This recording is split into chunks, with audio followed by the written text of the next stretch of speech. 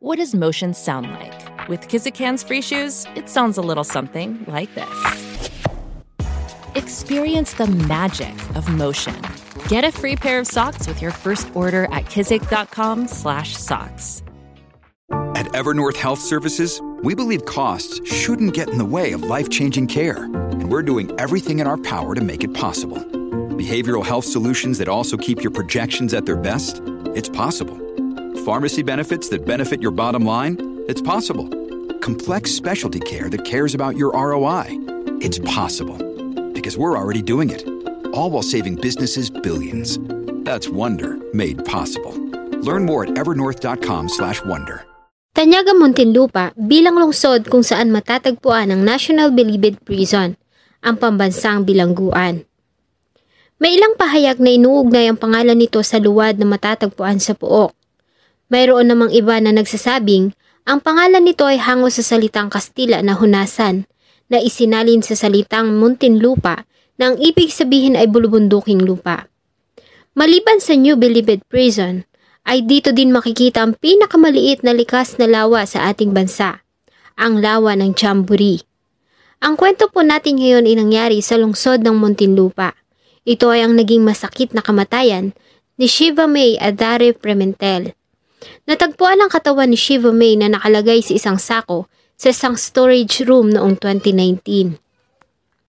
Bago ko po simulan ang ating story, sa mga bago po sa channel ko, please hit the subscribe button at pakipindot na rin po ang notification bell para ma-notify kayo pag may bago tayong upload na videos.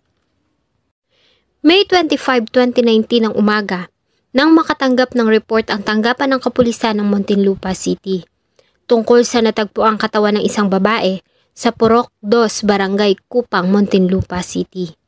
Agad silang nakipag-coordinate sa Southern Police District Scene of the Crime Operation para ma-process ang crime scene.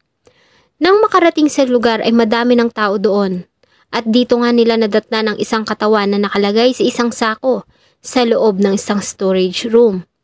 Nang buksan nila ang sako ay tumambad sa kanila ang wala ng buhay na katawan ng 22 years old na biktimang kinilalang si Sheva Adare Prementil na tubong bukid noon.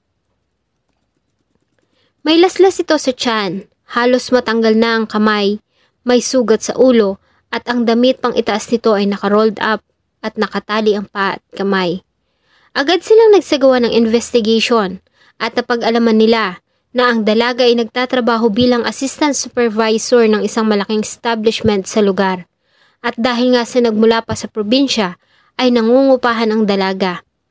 Doon siya sa kwarto na binigay ko sa kanya. Pero nung medyo nakapagpalagayan na kami ng loob, talagang as in parang sisters na kami. Tumatabi na po siya sa akin sa kwarto namin sa kama. Nang makapanayam nila ang kaibigan ni Sheva at kasama nito sa silid ayon dito, ay madaling araw na siya nang makauwi at hindi na din niya nadatnan ang kaibigan sa silid. Subalit ayon sa kanya ay magulo ang kwarto, kaya naman naisipan niya munang maglinis. Habang nagmamap ng sahig ay may napansin siyang tila mantsa ng dugo sa foam na hinihigaan ng kaibigan. Nagmap po ako sa bahay. Halos matatapos ko na po yata yung pagmamap ko. Nadaanan ko yung foam niya. Nakita ko kasi parang medyo magulo. Pag angat ko po sa foam, tumikit sa balat ko, sabi ko parang basa ako. Pagtingin ko po sa damit ko, may stain po ng dugo. Nakita ko na rin po yung foam, may dugo. Nang sumapit ang umaga, ay tinanong niya ang mga kasama kung nakita nila si Sheva ngunit wala sa mga ito ang nakakita sa dalaga. Ayon sa kanya ay kinabahan siya at mas lalo pa nga yung nadagdagan nang mapansin niya ang isang binata na nakatira din sa compound na si Alexander Di Maunahan Jr. Nag-iigib ito ng tubig at kapansin-pansin ang mga sariwa panggalos nito sa leeg, sa bibig at sa mukha. Po siya, sabi ko, ba't may galos? Sabi ko sa kanya, tapos sabi niya, ay ito, pinatakpan ko nga nung nakita mo pa. Dito po sa leeg, tapos may isang marka dito sa bibig niya, tapos dito something dito. Kaya lumapit po ako dun sa kapitbahay po namin. Sabi ko po, ate, hindi po ako naninig. Parang nag-aalilangan na. Parang si Sander may ginawang masama kasi ang dami niyang scratch sa mukha. Ayon sa kaibigan ng biktima, ay sadyang maganda at mabait si Sheva kaya naman ay mabilis nila itong nakapalagayan ng loob. Ito rin ang dahilan kung bakit maraming lalaki ang nagkakaroon ng interes dito.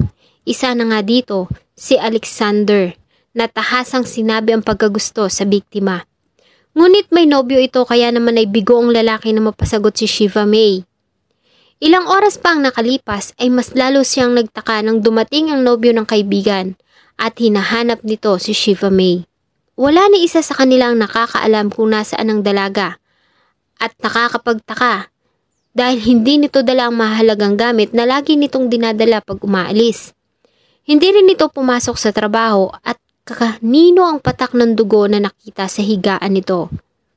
Dahil sa mga katakatakang pangyayari, ay dumulog sila sa mga tanod ng barangay na tumulong na maghanap sa dalaga. At dito na nga nila nakita ang isang katawan ng babae na nasa loob ng storage room at nakalagay sa sako ng bigas. Ang katawan ay agad na dinala sa Loreto Funeral Homes para sa medico-legal examination. Ang dalaga ay nagtamo ng malalaking sugat at saksak sa kanyang leeg at ulo. Hiwa din at halos humiwalay na ang kanyang pulso. Sa ginawang follow-up operation ng Muntinlupa Police, ay napasa kamay nila ang kuha ng CCTV footage sa lugar. At sa nasabing footages ay nakuhaan ng isang lalaki na lumabas sa inuupahan ng biktima at pumasok sa stock room ng Buko Island sa katabing establishment. Una itong nakita na may daladalang sako at sa pangalawang pagkakataon ay dito na nakita na lumabas itong hila-hila ang isang sako na kinalalagyan ni Sheva May. Ayon sa mga tao doon ay malaki ang pagkagusto ni Alexander Di Maunahan Jr. sa biktima.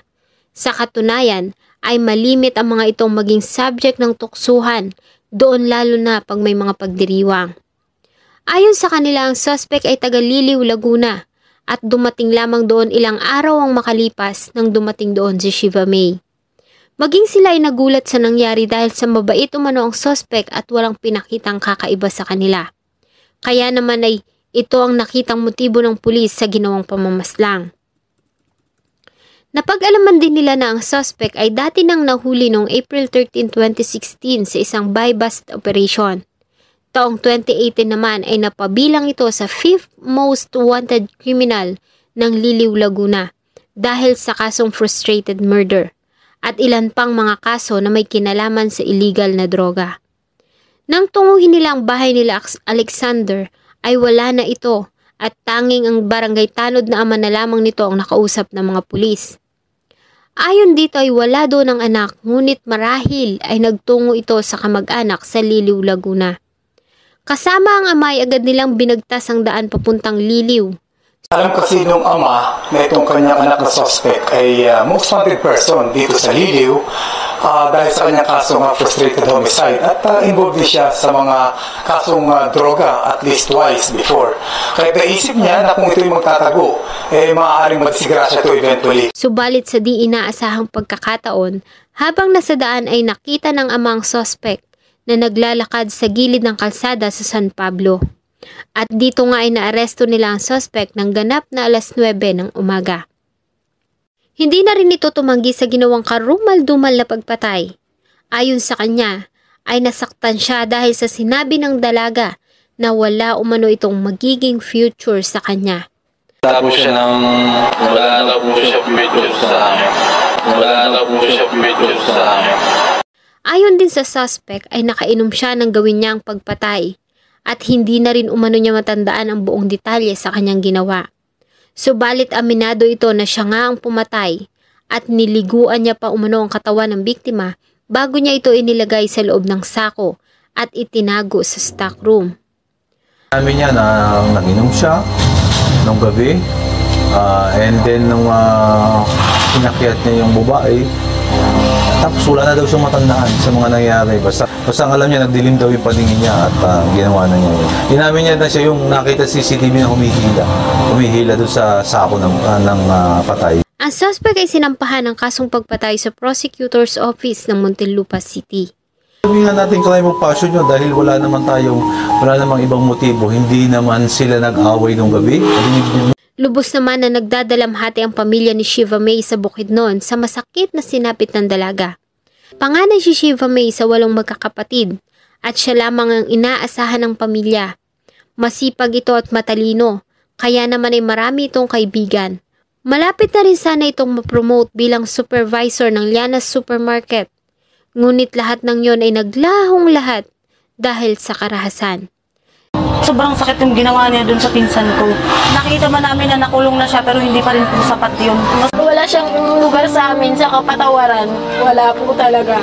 Sarado ang puso ko sa kanya.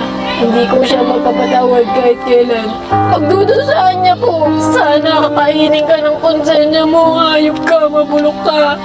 Sino ba naman ang mag-aakala na ang magagandang katangian, hindi lamang sa labas na kaanyuan at pag-uugali, ang magiging dahilan ng kanyang katapusan? Marami pong salamat sa patuloy na pagtangkilik ng atin pong mga videos. Huwag niyo pong kalimutang mag-iwan ng inyong saloobin at suggestion sa atin pong comment section. Thank you so much po and see you in my next video. The longest field goal ever attempted is 76 yards. The longest field goal ever missed? Also 76 yards. Why bring this up? Because knowing your limits matters, both when you're kicking a field goal and when you gamble. Betting more than you're comfortable with is like trying a 70-yard field goal. It probably won't go well. So set a limit when you gamble and stick to it. Want more helpful tips like this? Go to keepitfunohio.com for games, quizzes, and lots of ways to keep your gambling from getting out of hand.